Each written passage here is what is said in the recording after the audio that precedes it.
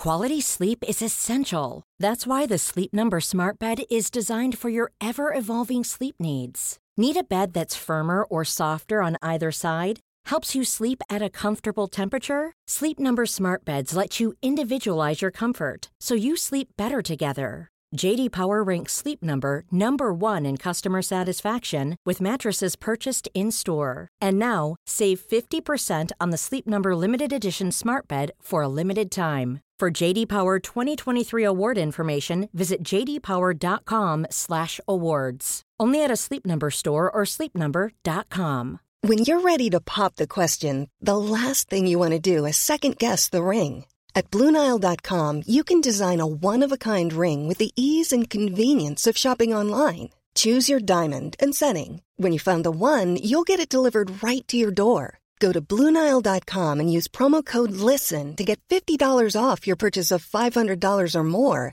That's code LISTEN at BlueNile.com for $50 off your purchase. BlueNile.com, code LISTEN. This is it. The time has come. Saturday night's all right for fighting. The right hand puts him down. Get in the ring and go the distance with Fight Night with Adam Catterall and Gareth A. Davies. You're better than that. On TalkSport.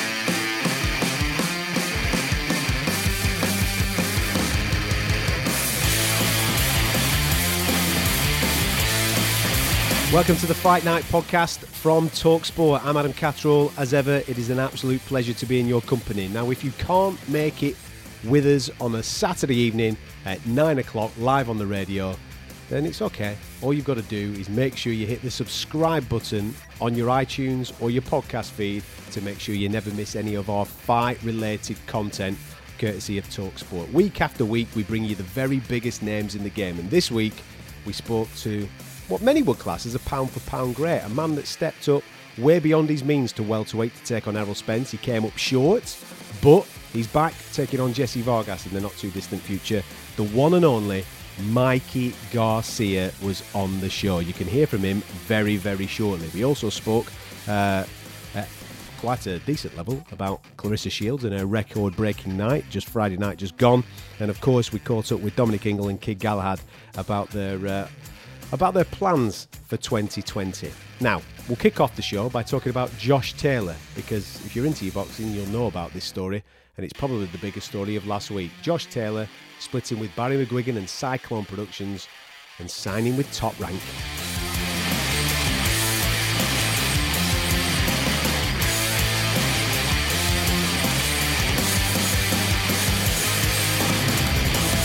This week we obviously got the news about Josh Taylor signing for Top Rank. Now, when I first saw this, Gareth, I thought that's a stroke of genius, because he's at that stage now where he's the unified champion. What does he do next? He goes over and takes over America. Who does he do it with? He does it with the biggest broadcaster in ESPN. I thought it was an absolute quality move. And at the point of knowing that information that he'd signed for Top Rank, I didn't necessarily know that there was an altercation or a split or something in the ranks with his previous management company of Cyclone, Barry McGuigan, and his former trainer, Shane McGuigan. And then obviously that came out later on in the day, and I was a little bit taken aback by it, because I thought that relationship was watertight. And I don't really know how to feel about it, because I've always been in top praise of Cyclone's relationship with Josh Taylor and how they've managed him and how they've pushed him forward. I mean, he's an elite amateur.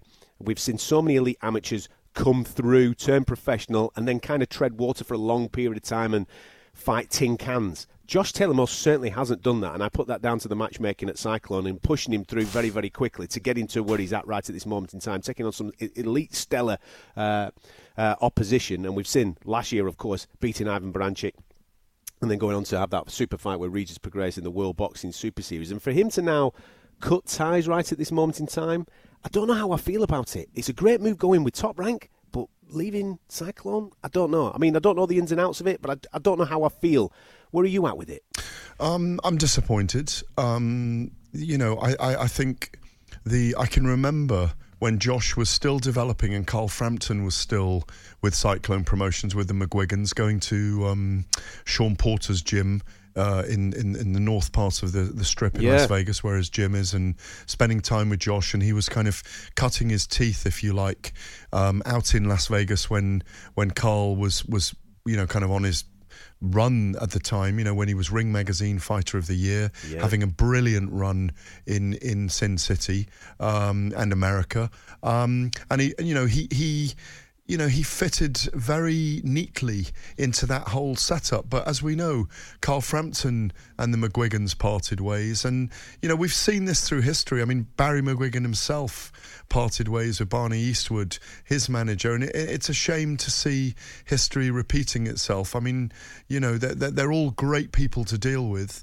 It would have been nice to try and get Josh on the show tonight. We did speak to him, but we couldn't get him. He's at a family function tonight. He has responded to us, but he can't make it onto the wires tonight, if you like, onto the wireless, as That's we might have said. You've got full wireless there on us. I went full 1920s then, didn't I? People listen digitally now,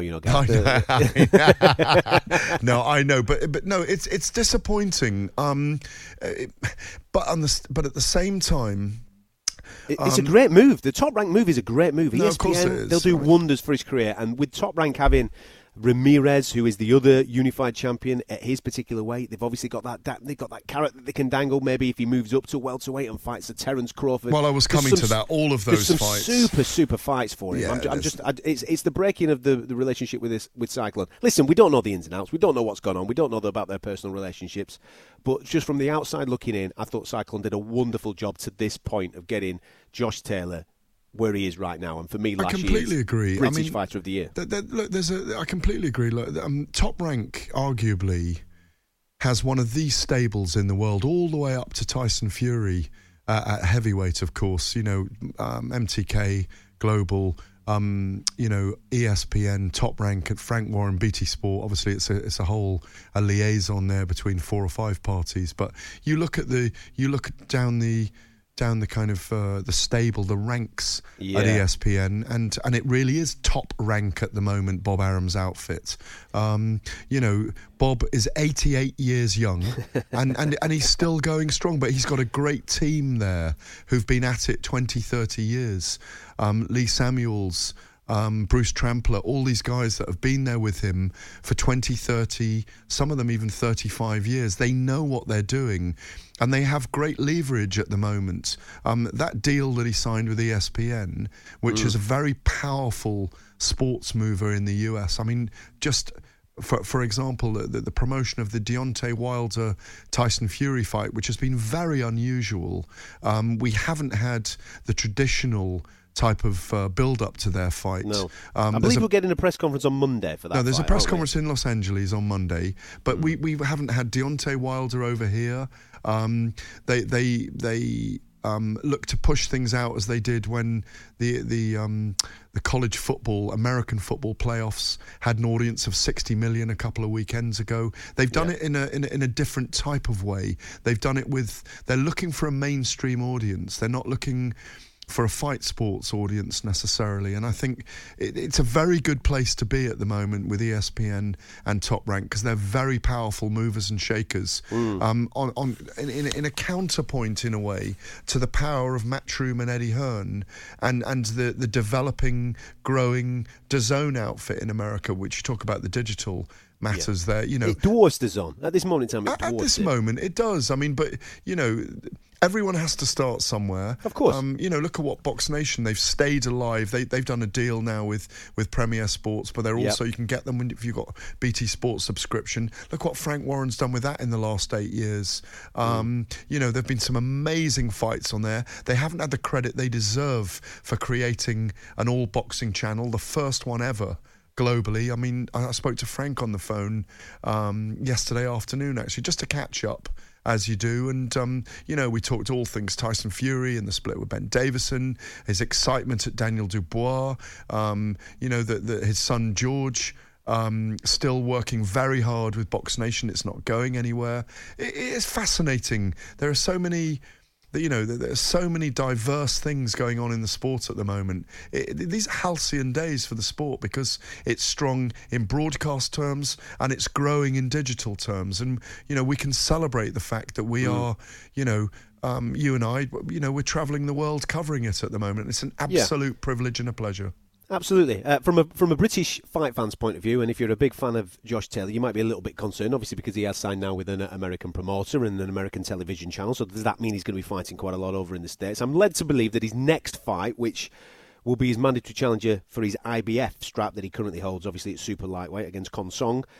We're led to believe that will take place in the UK. We know that Bob's a big fan of the UK. We know that he understands the market here in the UK. And not only that, Adam. Not only that. You talked to Bob. To come here. You talked to Bob about the UK. He also says he loves the fans here. Yeah. This is a place. He said, the thing is in America, even with Deontay Wilder, they don't get more than 8 or 9,000 people for him fighting at the Barclays Center in Brooklyn, New York, or in Las Vegas. They don't get the 20,000s, 30,000s, 40,000s that we get here. And he says that there is no greater place in the world to go in terms of fan support, bums on seats, as the UK. Look, when it comes to the big fights with, let's say, Deontay Wilder and Anthony Joshua, they will try and do it in America because that's where the money is to be made. Even with Josh, to an extent, you would anticipate that there would be some New York, Madison Square Garden efforts. There will be some Las Vegas. Listen, the fans love those specific days where you can go and have a little bit of a travel. I mean, I'm a fan of Ricky Hatton from back in the day, and we used to do it all the time. But it's always nice to have your homegrown talent still fighting on these shows. I think next time, the first time out, he's mandatory challenger for Josh. I think you'll get it in the UK. You might have to travel over the next year or so, but I think there'll be sporadic moments where he does come back to the UK and have some of those big blockbuster fights, because as Gareth just said there, Bob is a big fan of the UK fan base, and I don't think we will get neglected. So don't be too concerned at this moment in time. There will be Josh Taylor fights, I think, happening here in the UK. Now on Friday night, double Olympic gold medalist Claressa Shields set a professional boxing record. She became the first person to become a 3-weight world champion, and she did it within 10 fights. The previous record held by Vasyl Lomachenko, he managed to do it in 12 fights. Claressa Shields really is setting new boundaries. She's even doing it back to front. Most people hit a weight, then move up. She's decided to hit a weight and move down. She's gone from super middleweight to middleweight. Now she's at super welterweight. Can she come even further? Me and Gareth discussed. Gareth A. Davis alongside me. We had a little bit of action in the world of boxing last night as Claressa Shields came down in weight again. Have you just unzipped something? No, I know. What are you doing? I know you heard me. Don't be getting that out. What are you playing at? Listen, it's not. I unzipped myself there, but only my jacket. Good. I was getting a bit warm in the studio. I know it sounded like I was unzipping lower down, but it wasn't. I was unzipping higher up. It's fight night, baby. It is. Now, Heat's listen, on. Last night there was a little bit of action over in the United States of America where Claressa Shields stepped down in weight once again. Obviously, she's become a world champion at super middle. She was the undisputed champion at middleweight, and now stepping down to 154 pounds, became the unified champion last night, and setting a new world record. The first person, male or female, to manage to become a 3-weight world champion within 10 fights. The previous record was obviously Vasyl Lomachenko doing it within 12 fights. She set a new record. I don't know if you've ever been in her company, Gareth, right? But I was lucky enough to meet her at the back end of last year. She attended UFC 245 in New York, and she was just there as a guest, obviously maybe touting for a fight with Amanda Nunes. I'm sure we'll come on with that in a minute. She's 24 years of age, this kid, double Olympic gold medalist, obviously now a 3-weight world champion. And sometimes you're around people and they just give off this superstar vibe. There's something about somebody. I mean, we've interviewed countless amounts of fighters and people from the world of sport over the years, and the odd one comes along and they just give off this radiation. Claressa Shields has got it. I don't know what it is. I can't describe it, but she has got superstar power. Well, get this. I mean, I've known her since early 2012, Ad. I had the privilege of interviewing her at the Olympic Games in London, and God, she was 16 then, and she was a physical terror. And she went hammer and tongs at all her opponents. You only had to win 3 fights to be the gold medalist at that stage. But what I've been really delighted about her, as you say, she broke the record, becoming a 3-weight world champion as a professional in just 10 fights, with the win third time of asking in terms of this fight being staged, of course. We must add, by the way, we're doing a disservice to Kosai Tanaka, who matched the mark of Vasyl Lomachenko in 2018 and also became a three-weight world champion. But what I've loved about her is seeing not just winning world championships in three-weight divisions, but how finessed she has become as a boxer over the last 8 years. She's got all the styles. She has the power. She has the movement. She's got great head movement. I mean, we saw that against Christina Hamer. She had brilliant movement that night and completely outclassed one of the great modern women boxers. I really do think she's going to go on. We talk about Katie Taylor being brilliant. I really do think that Claressa is probably going to go on to be one of the great superstars of boxing. And you're right, she does have an aura about her. She has a bit of a frightening aura about her as well. But I kind of like it because for all the talent that other fighters have got in the ring, I mean, there's so many talented fighters that we come across and we watch them and we think, woof, blooming heck, you've got a little bit of something about you. But then you put a microphone in front of their face and you just think to yourself, that's where you're going to fall down. It's going to take you maybe longer to get to the levels that you want to get to because you don't have the mouth. You're not as quick-witted. And this is no slight on those. I just think that fighting comes in two parts. It comes with what you do in the ring or the octagon, and it also comes with what you do on the microphone. And Claressa Shields, whatever, like I say, whatever it is, you come across them every now and again. She has got it. She knows what to say, when to say it, how to carry herself. And then when she gets in the ring, she backs it up. And that, for me, will really transcend with the casual audience. And I think that's what makes superstars. That's what's going to get her on, the Ellen DeGeneres shows and the Oprah Winfrey shows and all those types of TV programs that then transcend you into becoming movie stars and making different types of wealth, Yeah, there's things about... I love it that she's making history, but as she calls it, her story. Story. She wears the crown. She has her hair dyed. She's from the hood. She's from Flint, Michigan.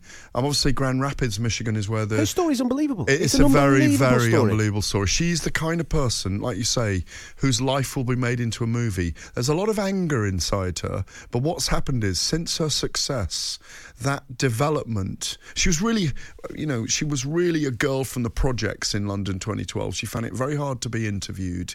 She had a very stern look on her face all the time. She takes no messing. And what I like about her, she really does have that physical wherewithal. And I really do think she will have a mixed martial arts fight. I agree. I think she will go into the UFC. I think she will have a go at it at some point. It would not surprise me at all to see her fight the likes of Amanda Nunes, who people consider one of the greatest female mixed martial artists ever. I think it's still debatable. I think Amanda's still got a way to go to be the very best, to overtake Chris Cyborg Santos because of the longevity of her career, even though Nunes has beaten she blitzed her. I mean, she blitzed her. But she's 37 years old. She's, completely fought the wrong fight against Nunes that night. But no, Nunes is special. There's no question about it. She's a wonderful person, a great role model for the LGBTQ community, all of that stuff. Again, another amazing story. I mean, I have to say this more and more often. I mean, I'm doing a big cover story for Fighters Only magazine at the moment on just how interesting, or maybe more interesting, women are in MMA than the men. Oh, frankly. No question about it. And I think Claressa fits into that timeline of this is the rise of the women in fight sports. And I think it's a great thing to be witnessing in our generation, in what we do, to see so many women coming to the fore. And look, I do think that Claressa Shields is head and shoulders above all the other women in the sport at the moment, like you say, for the story outside the ring and what she's providing in terms of entertainment in it. I just think with the way that she, like you just mentioned there, the way that she is now coming down in weight, it's very rare. This obviously in fight sports, we're used to seeing people going up in weight to achieve further ambition. She's come down from 168. She's now down at 154. For those that don't know too much about mixed martial arts, Amanda Nunes is the 135 and 145 champion. So she's getting closer and closer and closer. And all this week, when people were putting microphones in her face, obviously they were talking about this opportunity of becoming a world champion once again at 154 pounds in the world of boxing to Claressa Shields, but she kept banging that drum. By the end of this year, I will be fighting in mixed martial arts. I will make that crossover. And what's different with her compared to others, I mean, we've seen, obviously, James Toney, for example, came over at the back end of his career, didn't he? And we've seen people go the other way, where Conor McGregor, for example, has gone into the world of boxing. This girl's 24 years of age. 24 years of age. Don't get me wrong, she's not training jiu-jitsu, she's not training wrestling or anything like that, but she's young, she's fresh, she's absolutely frightening with her hands. I wouldn't be surprised if she made a big impact when she came over to the world of mixed martial arts. Absolutely. Look, I mean, her quotes yesterday on Victory were fantastic against Habazin. As Shields said, Ed, I'm the greatest woman of all time because she couldn't do nothing with me. Zero. I just want to be a better fighter, that's all. And she wants to grow women's boxing. I want us to have equal pay, equal opportunity. I'd love to share a card with Deontay Wilder, Errol Spence. I want to be in with the likes of those guys. And only yesterday, my colleague Fiona Thomas did an interview with Caroline Dubois, the sister of Daniel Dubois, saying how she would love to be and emulate Claressa Shields, and that's what I want to hear. She's become a role model for young women coming through. Trailblazer. This is what the sports needs. I mean, we've had people in the world in the male game blaze a trail. Floyd is one of those people that blazed the trail, and therefore people are now getting paid money that they wouldn't necessarily have been paid previously, because he obviously started to set benchmarks. They're not getting Floyd Mayweather money, don't get me wrong, but he started to push that barrier up for people, and we need people in the female game to be doing a similar thing. Claressa Shields, without any shadow of a doubt, is that person. I just want to give a quick mention as well to a person that you mentioned on last week's show, Gareth, Jaron Ennis. We both pointed him out as one to watch this year. He was absolutely sensational last night. I don't know about his opponent. Couldn't live with him for 4 rounds. Absolutely battered the living daylights out of him. Had him down twice in the first round. Finished him in the fourth. Big things expected for him in a very, very deep welterweight division. Do you think he can make an inroad by the back end of the year to be really knocking on the door, to be challenging the likes of a Crawford, or a Spence, or a Pacquiao, those types of guys that are holding belts up there? They won't rush him. I don't think they'll rush him. Look, he's 15-0 with 15 knockouts. He's got everything in his boots that he needs. Every time he steps between the ropes, he produces, Adam, and there's no need to rush him. I think they'll wait perhaps a year and a half till he's had 20 fights before they put him in with the likes of those guys, because he's golden at the moment, and that's just it. I just think he mustn't be rushed. And by the way, I forgot to mention just now, there's a brilliant documentary about Claressa Shields, by the way, T-Rex, Her Fight for Gold, it's good. Made by Barry Jenkins, written by Barry Jenkins. Absolutely must watch, because I don't want to talk about what happened to her in her personal life on air, but because you ought to watch the documentary and you understand the harrowing stuff that she's been through, and she's one of the reasons why we're so inspired by many of these characters that we talk about and write about and broadcast about and interview in this sport, because what a lot of fighters come through is survival to be brilliant people. Now, whenever we get our next guest on the show, I can never decide whether we're talking about boxing or whether it's going to be a stand-up comedic routine. The Leeds favourite himself, Josh Warrington, joined us to talk about all things that are going on in his life and, of course, his plans for 2020. Obviously, his football team are doing extremely well this season. They're bouncing, but they've had a shocker today. They've had a bad result, so I don't know how the chairman's going to be feeling. Are you all right, Josh? How are you feeling, mate? I'm not so bad. Yeah, with a shocker today, absolute shocker. I don't know what to say, really. Can we move on from football?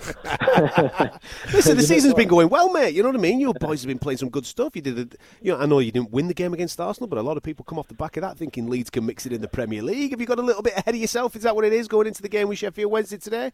I don't know, mate. I think we had a good performance down at Arsenal. We held our own, and then I think we just blew our load a little bit. And then today, probably should have buried a few chances, and then it just come back to bite us in backside in second half. But normally after a football game, when I'm not in camp, like fully strict in camp, I can normally drown my sorrows in a kebab or something like that. But I've been doing that vegan thing, And veganuary, is that what you're at now? A little bit of it, yeah. Like not fully. I mean, I think we skipped like first 5 days, but come on. Listen, Josh, give us your diet then. Come on, what have you eaten today? Come on. Tonight I've come home and Mrs. is a bit of a whiz in kitchen. She comes from a chefing background, and we've had a bit of that tofu. What's that? Tofu? What's that? A bit of that tofu. A bit of that tofu. It's like rubber. Honestly, rubber. It's like rubber. It's no good. It's no good for bowel movements either. But anyway, that's another story. So tofu with what though? She did a bit of vegetables and whatnot with it. Did it as like a bit of a stir fry. Sort of like some fancy noodles in there. Yeah, very nice. What's fancy noodles? Fancy noodles? Have you never had fancy noodles? What's fancy noodles? Is that a Leeds thing? I don't know. I just won't pack it out. I don't want to go and search your fruit bin and read your packet, do you? So you're doing vegan. Is this a permanent thing, Josh, or is it just till the end of January? Yeah, I don't see it being a permanent thing, mate. You know what I mean? I don't get me wrong. I think I could do vegetarian. I could be a vegetarian, but like even putting soya milk in with a cup of coffee in the morning, it's not right. Mate. You know what I mean? Or if I have a brew in the afternoon, it's spoiling my Yorkshire tea. It's not the same. Listen, I've got to ask, right? Now, every time he comes on, mate. Right? Every time he comes on, he's like this. Every time. He's more of a stand-up comedic 15 minutes rather than talking about... Go on, anyway, go on. Is the old man, Sean, doing veganuary as well? Is he heck? Is he doing it? But I mentioned it to him. I said, listen, Johnny, going into 2020 and, you want to lose a bit of weight and that. And what do you fancy? Hey, I'm not eating that rabbit food. That's no good for me. A fellow like me, fine athlete like me, I can't be eating that rabbit food. This is what you want. Come on, let's go get a fry up. We've got a new gym near where I live, and over the road from the gym, there's a few coffee shops, and some of them are like the really fancy, like 21st century kind of coffee shops. Where what you have to do? They don't take cash. You have to do it. You have to do exactly, chip and pin or tap. Right, yeah. They've got about 20 different coffees from certain different villages from middle of Africa or wherever. Yeah, perfect. This other one was a spit and sawdust greasy spoon, and he absolutely loves it in there. It's one of them where you go in and you come out smelling like a chip fan. Is that in the? I think we saw that in the docu, didn't we? No. I think that might have been a different cafe. This one's up. It's made its way to like his top favourite place in Leeds now. So yeah. I'd love to see a series, Sean O'Hagan's Cafes of Leeds. Get him on it. Feed him some vegan food. That'll take it to the next level. Yeah, like Buckstucker Trials, wasn't it? Listen, let's talk fights, right? Yeah, I'm going to talk boxing anyway. Let's talk some fights. No, let's carry on talking veganuary. This is unbelievable. This might be the new training regime for the fight that's coming up, because we're hearing lots of talk about a unification with Shakur Stevenson. And we've heard from his promoter, Bob Arum and Top Rank, that they might be taking a fight in March. Against Miguel Marriaga. Yeah. So where does that leave you then, mate? Because we were all geared up thinking to ourselves, May, June, we're going to go back to Ellen Road and we're going to unify this division. Yeah, it's a little bit frustrated on him, to be honest with you. We come away from the Touch fight, and then Shakur boxed around the same time, and he's blocking up posters on social media saying, Warrington, Stevenson, let's get it on. I'll come over to UK, I'll whap this chump, his easy work, and blah blah blah. And then it seems that there's a bit of a stumbling block, and he's not happy with what Frank's offering him. He's not happy with this. He's not happy with that.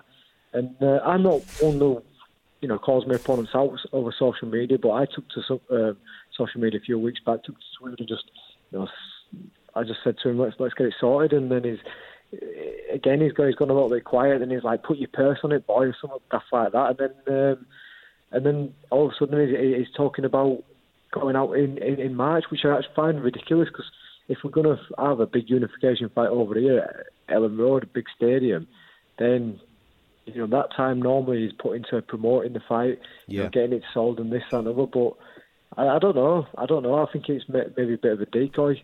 because then he fights in March and then if it comes out after that, or I've got an injury, or I can't fight in quick succession after that. So you don't think he really wants it? You don't think he fancies it? I think he's backtracking. I think there's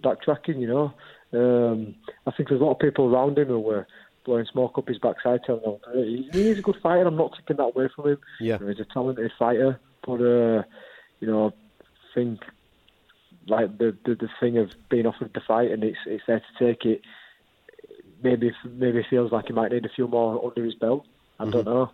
Josh, is there? I was with Kid Galahad, and we're going to hear him in a minute. I was with Kid Galahad, Kell Brook and Dominic Ingle on Wednesday at a workout in London. Obviously, he's fighting on February the 8th in Sheffield.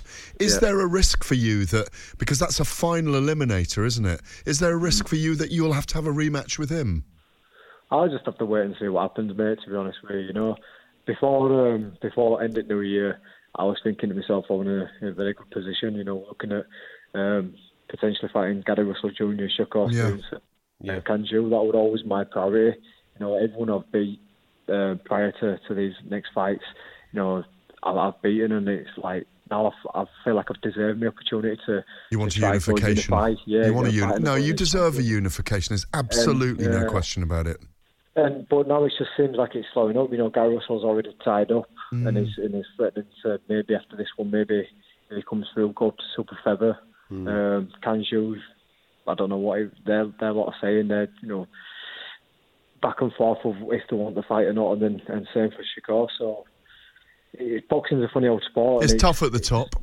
Yeah, I know it is tougher when it gets a world champion.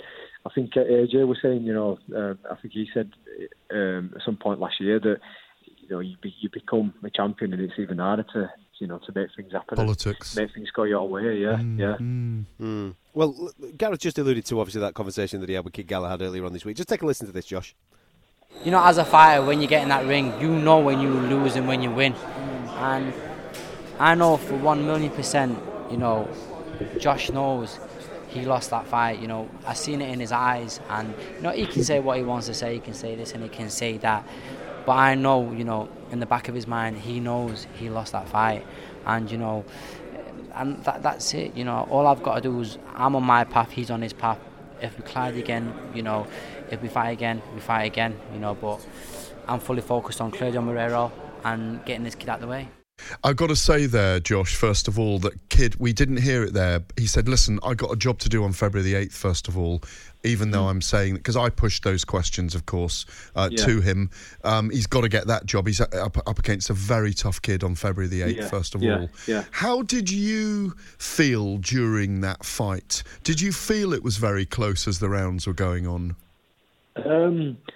Well, he knows, I know, I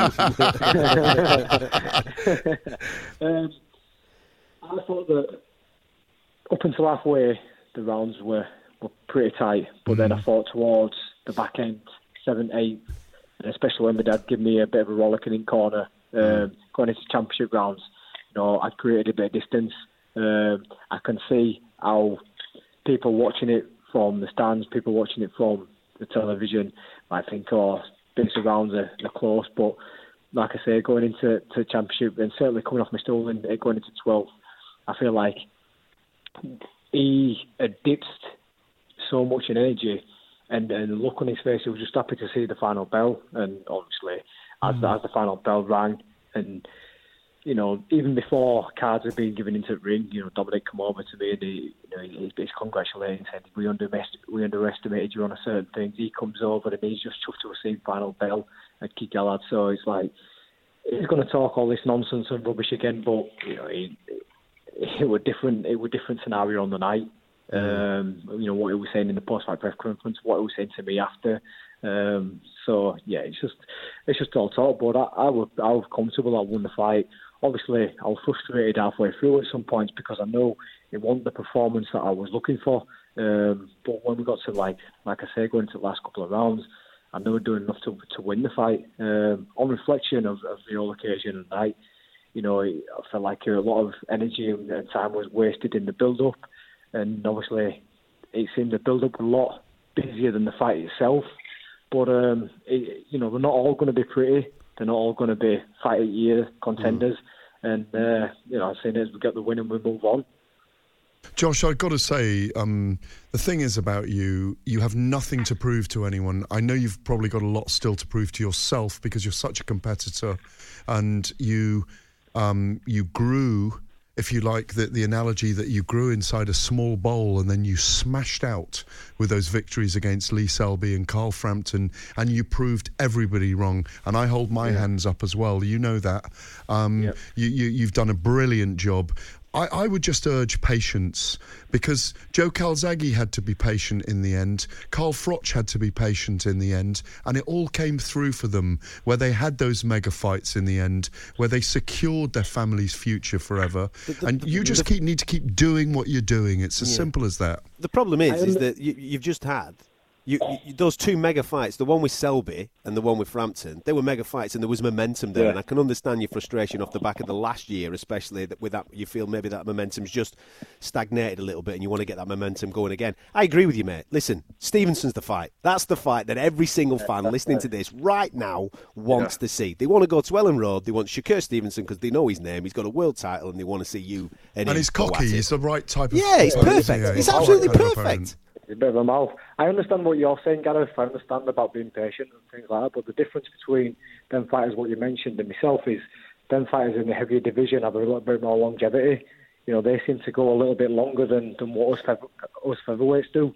And the featherweight division is constantly chopping and changing with fresh new talent coming through, former Olympians turning over, and the climb the ladder very, very quickly. You look at the top 10 Ring Magazine rankings, and some of the fighters in there, they've only had like 11 fights. And obviously, like I say, it moves very fast. I don't want to be in the game until I'm a pensioner. You know what I mean? I want to be in the game. I want to be in these big fights now. And like Adam just said then, when you've got momentum behind you, and when you're a world champion, you want to be part of these big nights. You want to be part of these big fights. And it's what gets the fans excited, and it's certainly what gets me excited as well. So I want to keep on making a legacy.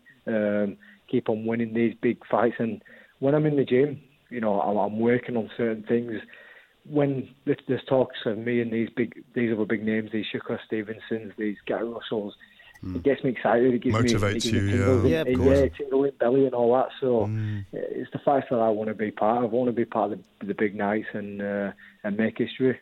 Listen, get yourself a flight, February 8th, Gary Russell's fighting, isn't he? Get yourself over there, mate, and start causing a little bit of havoc. Take a little bit of an army over. Take the old man with you as well, because he'll cause trouble, we know That's that. It. A few Leeds tunes in the audience, and everybody will be thinking, what's this here now? And then next thing you know, you're out in Madison Square Garden, pal. Stick a bit of tofu in pocket, chuck it from ringside, start throwing that in ring. What the hell? I was right there. Perfect. Listen, as ever, mate. Anyway, enjoy the rest of Veganuary as well, by the way. I'll try. He's just ordered a pizza. Brilliant. Tomorrow. Cheers, Josh. Thank you very much. much. Take care, pal. See you in a bit. Josh Warrington there, sensational. It is absolutely brilliant. Yeah, he's brilliant, but it's a frustrating time for him, as we were just saying there. The Selby fight, the Frampton fight, they were banging, they were brilliant. No, but the thing is, I've been around long enough to know, and I was mentioning those other people, that look how frustrating it was for Callum Smith and how it all came right in the end. Well, he's still in that situation now. He's frustrated again, isn't he? Is. I mean, the thing is, we can sit here and dream about the biggest fights we want. I think we're going to talk about it at some point next, but the stars have to align, things have to fall into place, and I think sometimes when you wish it on yourself too quickly, it doesn't work out right. It will work out for Josh Warrington. Karmically, he is already a big star. He has a massive following in Leeds. It's brilliant. Those stadium fights of his are extraordinary. He will make it. I know he's hungry to go to the USA. We all want to cross the pond and conquer. All of us, Adam, and we'll do it next week, of course, in every shape and form, but I do think it'll come good for him in the long term. Ready to pop the question? The jewelers at BlueNile.com have got sparkle down to a science with beautiful lab-grown diamonds worthy of your most brilliant moments. Their lab-grown diamonds are independently graded and guaranteed identical to natural diamonds, and they're ready to ship to your door. Go to BlueNile.com and use promo code LISTEN to get $50 off your purchase of $500 or more. That's code LISTEN at BlueNile.com for $50 off. BlueNile.com, code LISTEN. Hey, it's Danny Pellegrino from Everything Iconic. Ready to upgrade your style game without blowing your budget? Check out Quince. They've got all the good stuff, shirts and polos, activewear, and fine leather goods, all at 50 to 80% less than other high-end brands. And the best part? They're all about safe, ethical, and responsible manufacturing. Get that luxury vibe without the luxury price tag. Hit up quince.com/upgrade for free shipping and 365-day returns on your next order. That's quince.com/upgrade. Millions of people have lost weight with personalized plans from Noom. Like Evan, who can't stand salads and still lost 50 pounds. Salads generally for most people are the easy button, right? For me, that wasn't an option. I never really was a salad guy. That's just not who I am. But Noom worked for me. Get your personalized plan today at Noom.com. Real Noom user compensated to provide their story. In 4 weeks, the typical Noom user can expect to lose 1 to 2 pounds per week. Individual results may vary.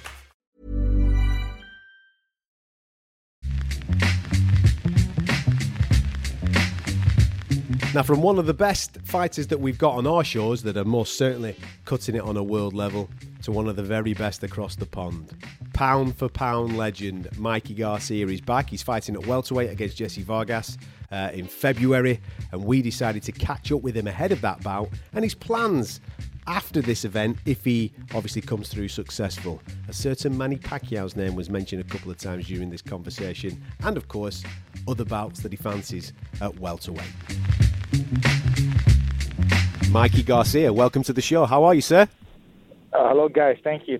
I'm good. Thanks for having me.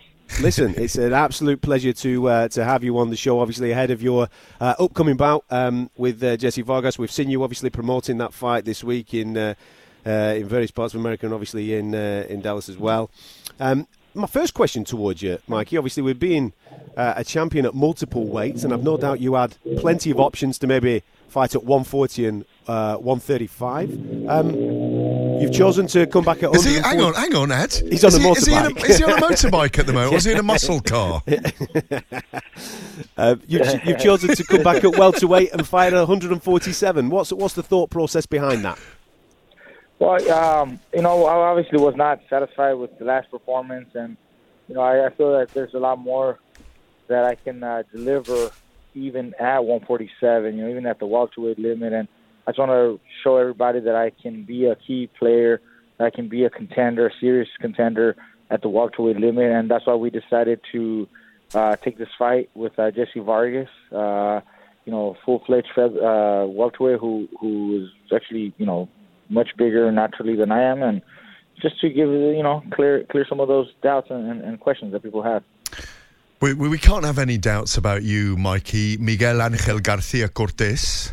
Nice, that's good. That's good. Well, él sabe que yo hablo español, es verdad. Oh, don't do that, because I can't understand it. Mikey, you've long been a guy who I've, as a journalist in the sport, who I've always looked up to, and it's on the few occasions that I have been able to interview in Las Vegas and so on, interviewed you after your long layoff when you were in dispute with Bob Arum, of course, and one of the things that I've always questioned, why did you go up to welterweight to face Errol Spence? And I asked this, I know what the obvious answer is. When you know that he had, a 4 or 5 inch height advantage, all those kind of things, why test yourself against a tricky, difficult southpaw at welterweight rather than going in against a Manny Pacquiao, who we want to see you fight this year, I hope, because I think he's a perfect kind of fighter for you? Well, look, we considered fighting other welterweights as well, but some of the other names were not available, and I honestly wanted to just test myself against the best. I wanted to challenge myself, and Errol Spence was the man. He is the man, and I just wanted to get in there and show what I can do. Unfortunately, things didn't go as I planned. Of course, it was just not the right night for me, and that's just the way it is. Boxing happens to be, sometimes you have those nights, so it's okay. You put that in the back, move forward. I would love to fight Manny Pacquiao. I think that would be a terrific matchup. I think, in size, a little more comparable in size, and and I have a few more things that I think can make the fight more interesting and more exciting for everybody. So I would definitely love Manny Pacquiao fight. We all would. It's a brilliant fight. He's still one of the legends of the sport. But to be honest, he's the biggest name I think you could fight. And what are the talks like behind the scenes? Because we hear rumours all the time. How much of is there machinations going on behind the scenes to make this fight after the fight with Jesse? If you win that. Well, if everything goes well after the February 29th, after fighting Jesse, if everything goes well and I'm not hurt, I'm not injured in any way, I'm definitely resume conversations with Team Pacquiao to try to secure a fight with him. We were in discussions prior to me agreeing to fight Jesse Vargas, and Manny Pacquiao has a few obligations in the Filipino government, so it was kind of unsure if I would be able to get him, and then I didn't want to just sit around and wait at the same time. So we took on a fight, we're fighting Jesse Vargas, but his team, Manny Pacquiao's team seemed very interested in fighting me. They liked the fight, they liked the matchup. It just, like I said, he had a few obligations out there in the government, his duties. And that's why, I couldn't just sit around and wait. But I feel that this year, there's a very, very strong chance that you're going to see me and Manny Pacquiao face each other this year. Mikey, are you totally done now with 140 pounds? Is 147 welterweight? Is that where you're going to be, obviously, playing out your career now? No, I'm not finished. I feel, if things are not aligned to fight Manny Pacquiao or any other top welterweight after the fight with Jesse Vargas, then I'll look at 140 and see who else is available. I know I just saw that Josh Taylor recently just signed with Top Rank, so that might make things a little more difficult for me to get the title fights at 140. But, if the opportunities are available, I'll definitely, consider it, strongly. In fact, I was looking into fighting Josh Taylor before agreeing to fight Jesse Vargas. We looked into fighting Josh Taylor, but like I said, he was unavailable for the time that we needed the fight, and, it didn't happen. But 140, 147, I think I can prove to everybody after this fight that I'm a key player at any division. What do you make of the talent at 140? Obviously, you were a world champion there, and obviously a world champion lower down at 135, and obviously lower down as well, my friend. But what do you make of, you mentioned Josh's name there, and obviously Ramirez are the belt holders currently at 140. What do you make of them? No, I think it's a talented division, and Jose Ramirez, being that he's in our team, trained by my brother, that's definitely, out of the picture. We would never face each other. Yeah. But you have a lot of other fighters who are talented, who can make, some interesting matchups. Regis Prograis being one of them. If Josh Taylor is available and I'm able to work my way into a fight with Josh Taylor, I think that'd be a great matchup. He's very talented. He's young and hungry and newly, unified champion. So, there's other names as well. So the divisions are great. 140, 147, I think I got plenty of options. But that's what I like about my position. I can move up and down, either 40 or 47, and challenge, the biggest names available.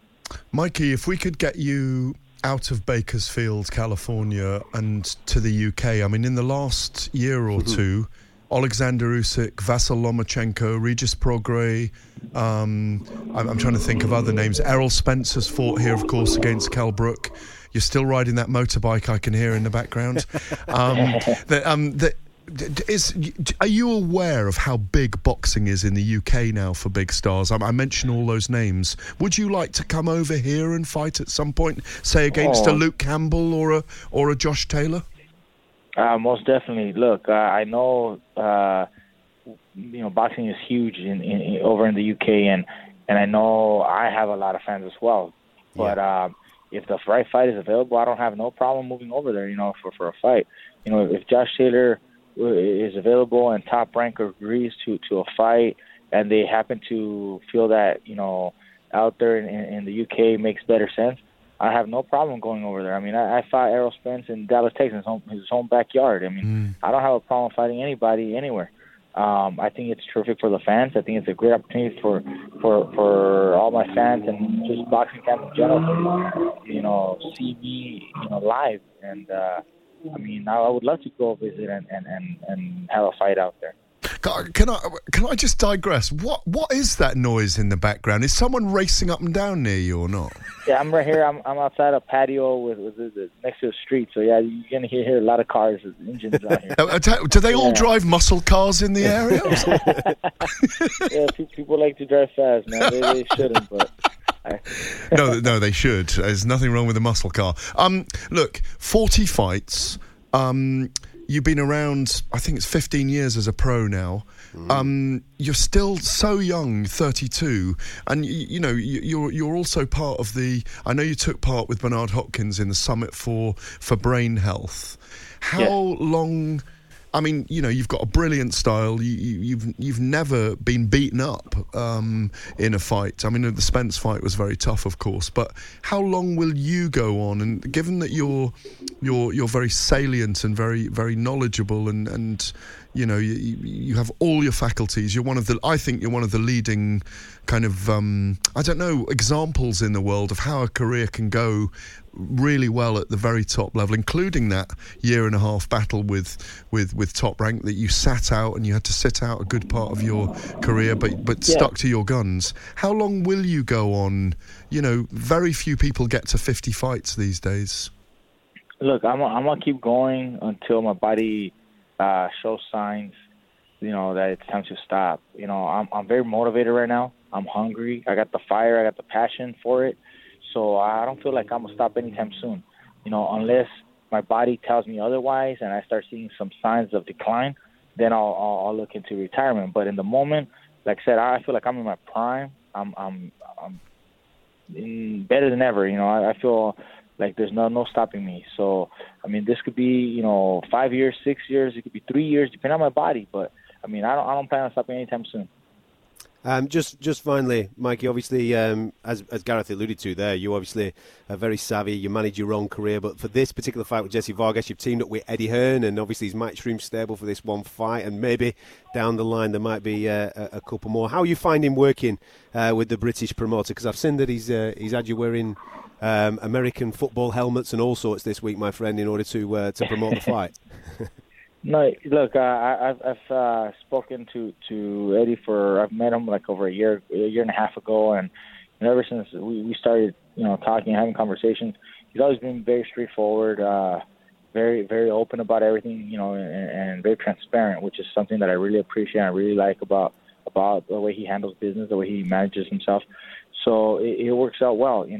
We have to respect each other. We have to make sure that, we understand where business it's good for both, and that's the way I've been doing all my last fights. I've been doing fight-by-fight deals, one-off fights, and this time working with Eddie has been no different. We're here doing business together.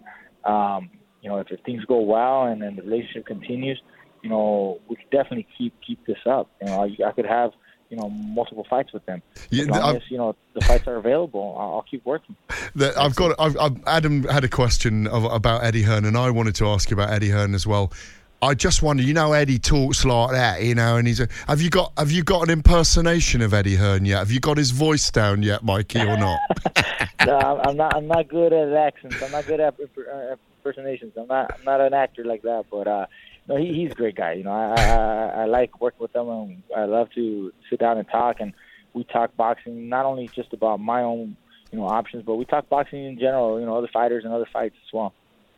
Listen, we appreciate your time, Mikey. I know wonderful precious, to speak to you. Yeah, awesome wonderful. To speak to you. Thank you so much, my man. Thank you, guys. Appreciate all the love and support, man. Cheers, Mikey. Take care.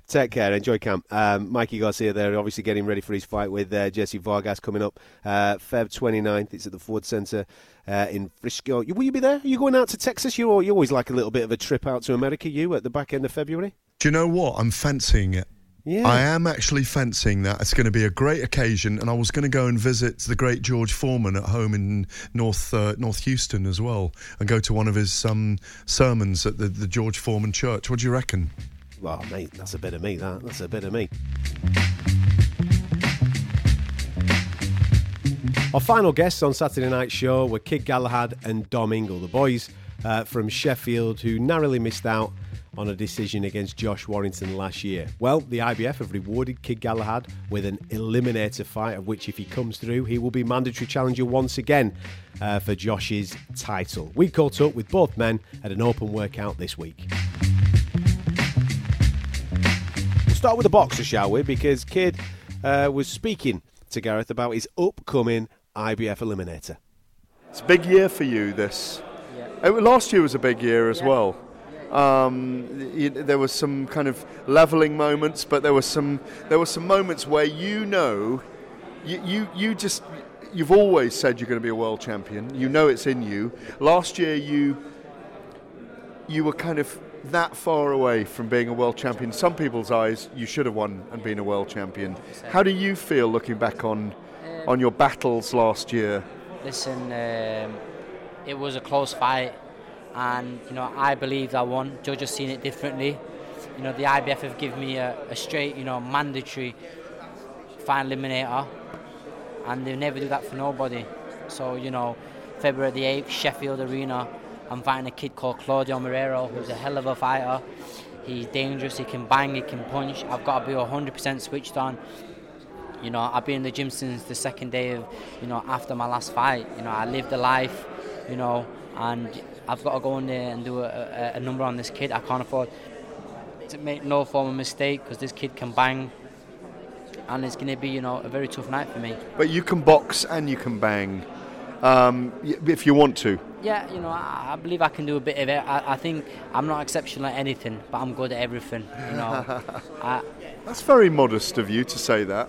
Yeah, I don't think I can do everything exceptional in the ring, but I believe I can do everything good. And to be a good athlete and an exceptional athlete, I think that's what you've got to do. The best athletes don't do nothing spectacular, but they do all the basics good. Is the key in this fight that old saying in boxing that you need to box when he fights and fight when he boxes in this contest? Yeah, Claudio is very well rounded, and when I get in that ring, obviously I'm going to chop and adjust and change a few things when I get in there. But I've got to be switched on. I can't afford to make no mistakes with this kid, and from the get-go, I can't let this kid get going, because if you let someone like him get going, it's going to be a very, very hard night.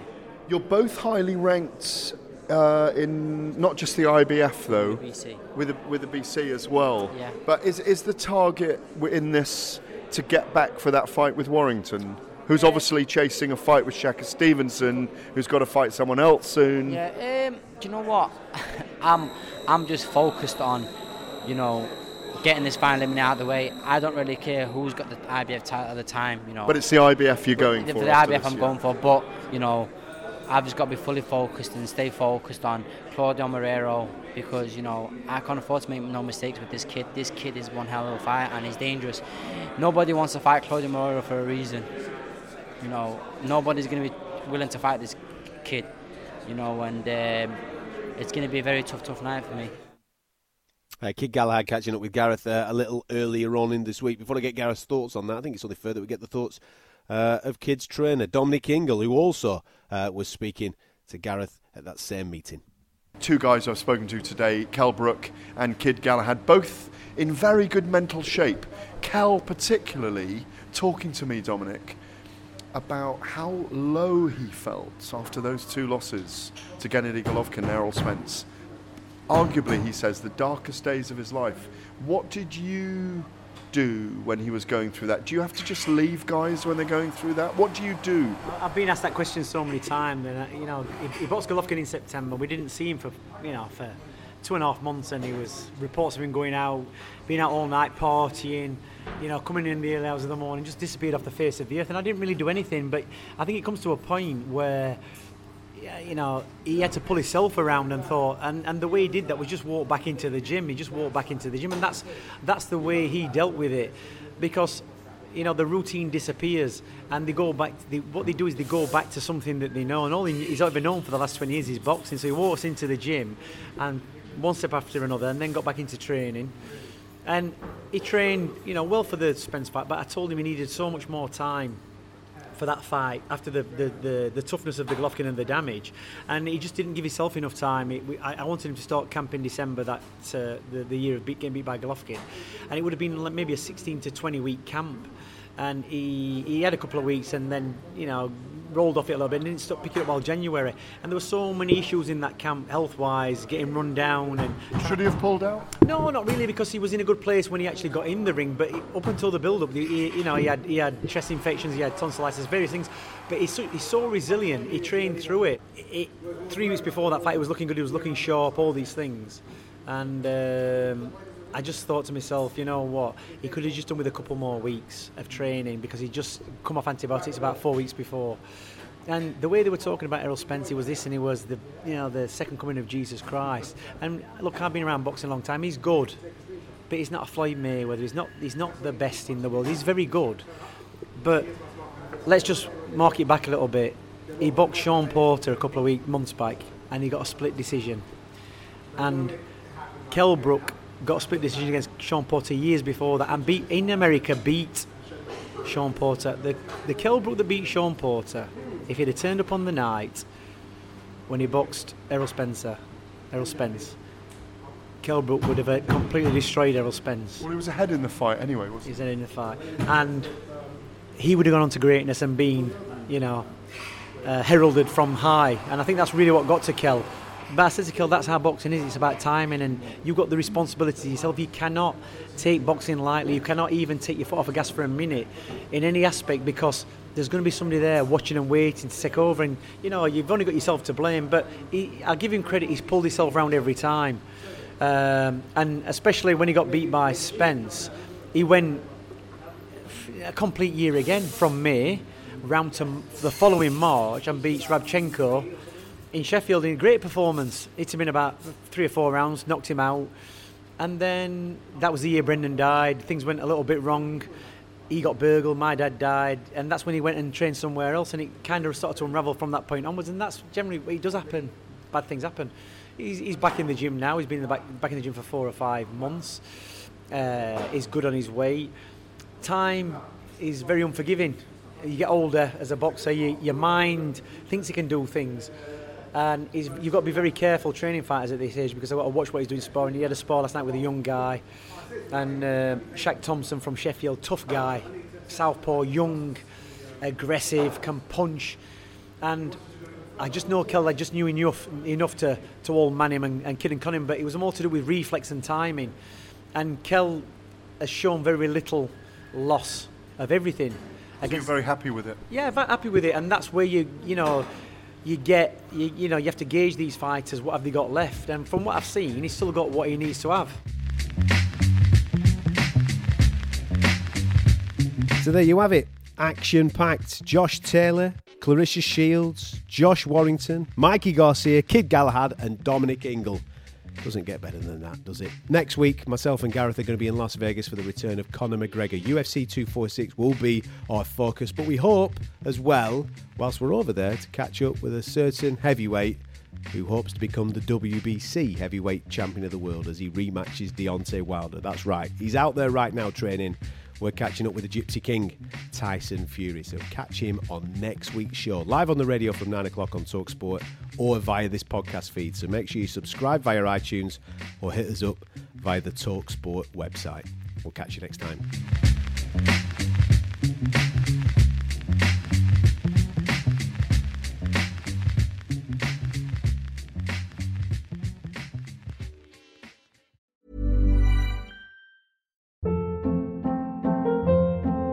Hold up. What was that? Boring. No flavor. That was as bad as those leftovers you ate all week. Keke Palmer here, and it's time to say hello to something fresh and guilt-free. Hello Fresh. Jazz up dinner with pecan-crusted chicken or garlic butter shrimp scampi. Now that's music to my mouth. Hello Fresh. Let's get this dinner party started. Discover all the delicious possibilities at HelloFresh.com.